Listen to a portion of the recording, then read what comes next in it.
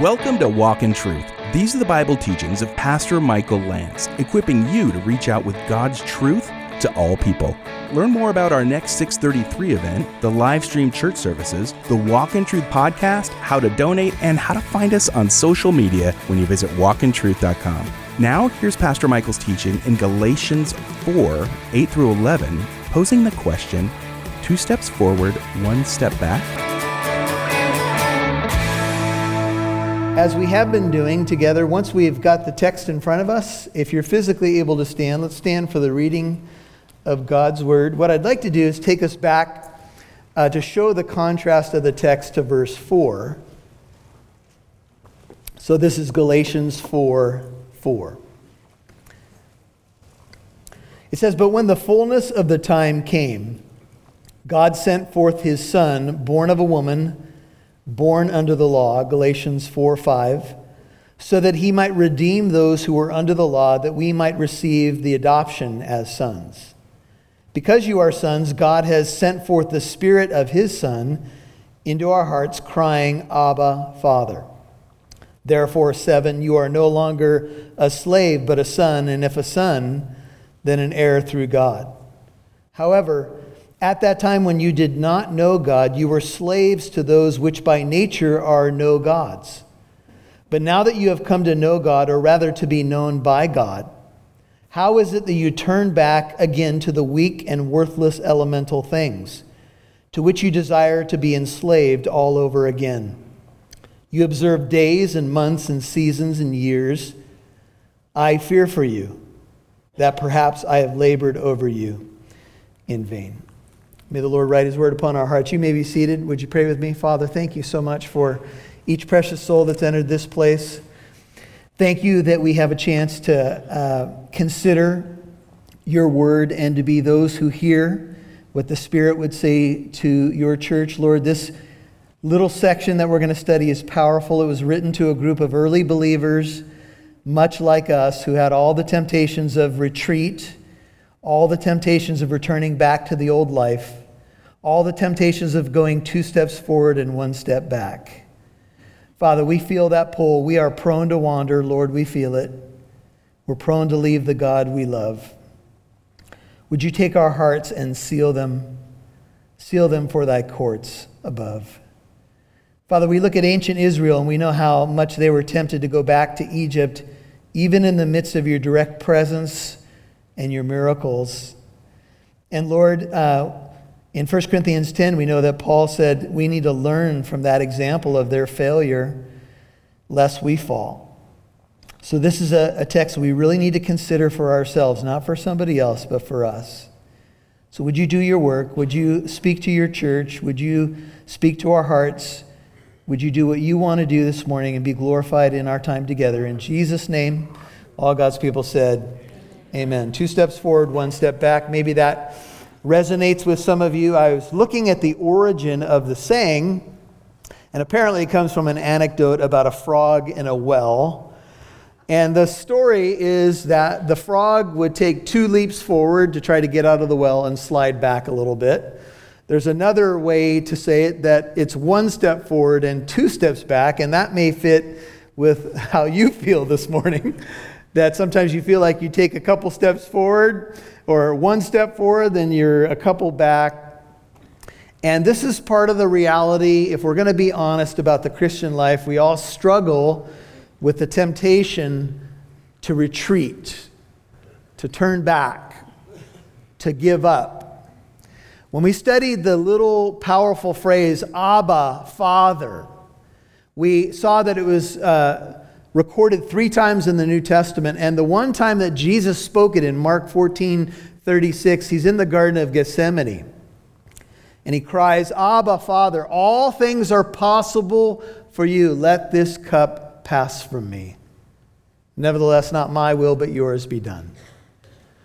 In times of suffering, when we can't make sense of life, and we've been talking about the tragedies that have happened in the Inland Empire and in Southern California, and thinking about just the unpredictability of life, it's hard. When we suffer, we sometimes want to retreat. And these are These are forks in the road for many of us to decide whether our faith can carry us forward in times that we have question marks about the problem of evil and about the difficulty of sometimes just the Christian life. And I think we all would do ourselves a favor if we acknowledge that the Christian life can be a challenge. It's a struggle. Paul talks about that struggle in Ephesians 6 when he's talking about the armor of God, and he says, our struggle is not against flesh and blood, but against principalities and powers. It's our struggle. And I want you to just feel that for a second. It's our collective struggle. You are not alone if you struggle. And it seems like on a given day, we can feel like we're very sold out to the Lord and we're in love with Him and Abba, Father. You know, we feel like maybe we couldn't get any closer to God. And then there's other times when it seems like my flesh can so quickly, take first place in my life and in my attitude. And this is part of what Paul was dealing with this ancient church, but it's very relevant to our time. 2 steps forward, 1 step back. He says in verse 8, however, at that time, if you have an ESV, it says, formerly, when you did not know God, you were slaves. Now, some of you may be brand new to the faith. Some of you may be examining the Christian faith. And some of you can think of a time, maybe you're many years removed from being a non-Christian where that's a distant memory. And for some of you, it's just months ago that you were a non-Christian. And when you were a non-Christian, the Bible defines that as not knowing God. Jesus said, this is eternal life, that they may know you, the only true God, and Jesus Christ whom you have sent. Christianity is about knowing God. The idea in the Hebrew is a Hebrew word called yada, and it speaks of intimacy. It speaks of knowing somebody, like the person that you know the best right now on the planet. It's that idea. It's an intimate knowledge. It's captured in the phrase, Abba, Father. It's familial. It's when I'm in the deepest valleys or the highest heights, my heart's cry is to my Father in heaven. This is what it means to be a Christian. To be a Christian is to know God and to be known by God. When God addressed Jeremiah in Jeremiah 1:5, He said, before I formed you in the womb, I knew you. It's to be known by God and to know God. I've shared that with people that I've witnessed to. I know God. And some people think, what are you talking about? What do you mean you know God? But His Spirit bears witness with my spirit that I belong to Him. And this is what it means to be a Christian. It's a relationship. You may have heard that emphasized in Christian circles because that is what it is. It's not about keeping a calendar. It's not about going to a certain building on a certain day of the week. It's not about how you dress or what you eat or don't eat. Those can be add-ons. Those can be frosting on the cake, if you will, but they're not the core. The core of being a Christian is to know God and to be known by God. And this is the beautiful reality of what it means to be a Christian. It's that He knows me and I know Him. It's that His Spirit resides within me. Isn't that fabulous? Isn't that amazing? We're not talking about religious duty here. We're talking about relationship. But there was a time, and we read, this incredible section about God has sent forth the Spirit of His Son, His Holy Spirit, verse 6, into our hearts. We cry, Abba, Father. We're no longer a slave, but a son. And if a son, verse 7, we're an heir through God. All these celebratory things. But then Paul says, however, hold on a minute. Think of a contrast. Formerly, when you did not know God, verse 8, you were slaves. To what? To those which by nature are no gods. Now you could say your former state as a non-Christian was one of ignorance of God without a relationship with God. Ephesians 2:12 says, you were without God and without hope, excluded from the promises of God. And this is captured in a word that is the word life. You didn't have life. And someone might say, well, what do you mean? Here I am breathing, walking around. No, we're talking about a quality of life. Eternal life is not just about a quantity, it's about a quality of life. It's about the life of God living inside of you. Alienation is the condition of a non-Christian. It's to be separated from God. It's to be separated from His love and His life. Not that He doesn't love you, but you don't know Him. You're not in a relationship with Him because it is sin that separates and alienates. And Jesus becomes that bridge to bring us back to God. And it is important that we remember, if you've been a Christian for many decades, that you don't forget where you've come from, because it's easy to forget. If you've been walking with the Lord for a while, it's easy to forget how far you have come. This idea of Abba Father, I mentioned to you last week, is in the setting of the Garden of Gethsemane. It's in the setting of Romans chapter 8, verse 15. If you didn't mark this down last week, where Abba Father is repeated other than Galatians 4. Those are the two other places. And Romans 8 is probably one of my most favorite chapters in the Bible because it starts with no condemnation, Romans 8:1. It talks about there's no separation. Nothing can separate us from the love of Christ, Romans 8:39, I think it is. Those are the two bookends. And in between it says God works all things together for good to those who love God and are called according to His purpose, Romans 8:28. Isn't that beautiful? You'll hear more from Pastor Michael in a moment. Living Truth Christian Fellowship in Corona, California, the church behind Walk in Truth, where Michael Lance serves as senior pastor, must resort to live streaming their Wednesday night and Sunday morning services. If your church isn't able to live stream their service, we invite you to fellowship with us from the comfort of your home during this unfortunate time. Visit walkintruth.com. That's walkintruth.com.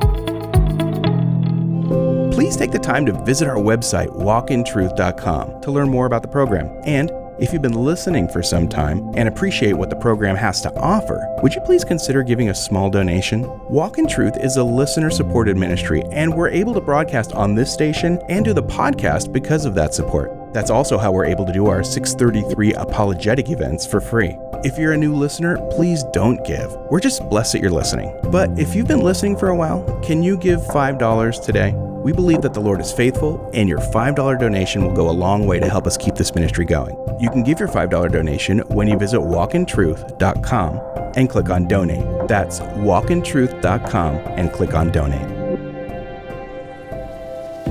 Life on the go can make it difficult to catch up on your study in the Bible. If you think about it, Walk in Truth with Pastor Michael Lance is here for you kind of like a daily supplement to help your spiritual growth. You can listen to Walk in Truth whenever you want because it's on podcast too. Subscribe to Walk in Truth on your favorite podcast app. For example, if you have an iPhone, we're on your iPodcast app already on your phone. Walk in Truth is also on iHeartRadio, Spotify, Google Podcasts, Stitcher, and many more. So listen on your hike, during your drive, or while you're getting work done at a coffee shop. Basically, listen whenever you want. Subscribe to the Walk in Truth podcast, available on your favorite podcast app.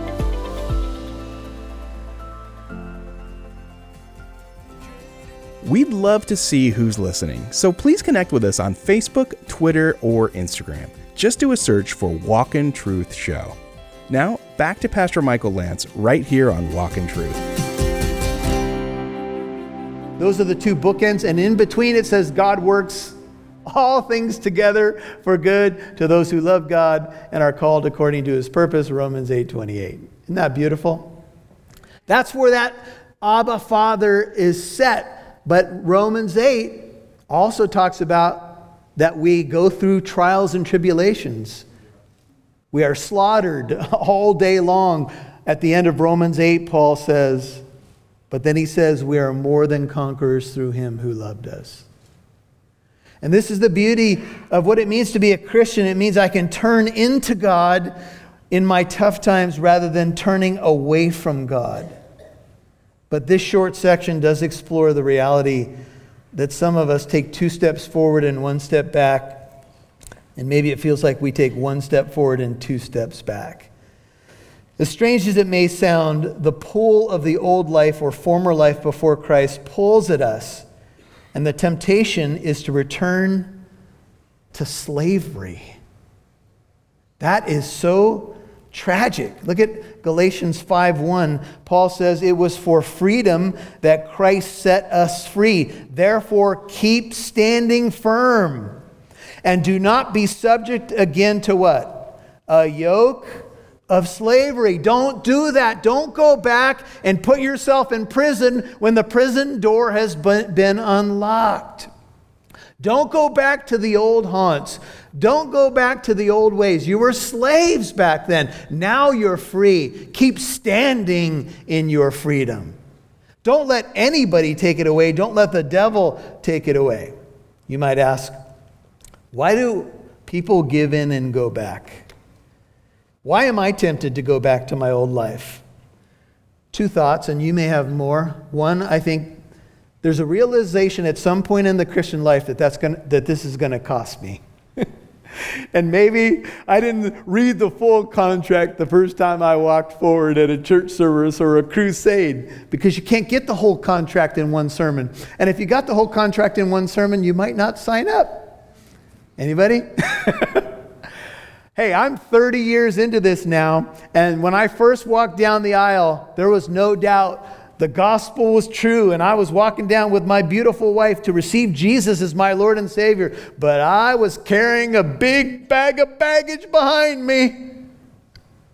And people didn't tell me the first day I got saved, now get ready, because the Christian life is going to cost you. And you're going to have a spiritual enemy called the devil. And there's going to be challenges to your flesh and your pride. And he's going to conform you into the image of Jesus Christ and put you in a refiner's fire. How many of you would say, yeah, baby? No, when you first become a Christian, hey, everything's new. And that's beautiful. And that's the way it should be. But there's a cost. Jesus said, count the cost. Who builds a building without first calculating the cost? Who goes to war without first examining whether or not you can win the battle? And there's a cost to being a Christian. Secondly, why do people relapse? Familiarity. Let's face it, sometimes we've been so used to certain triggers. We get triggered to stress, we get triggered to fear, and we go back to things that make us comfortable.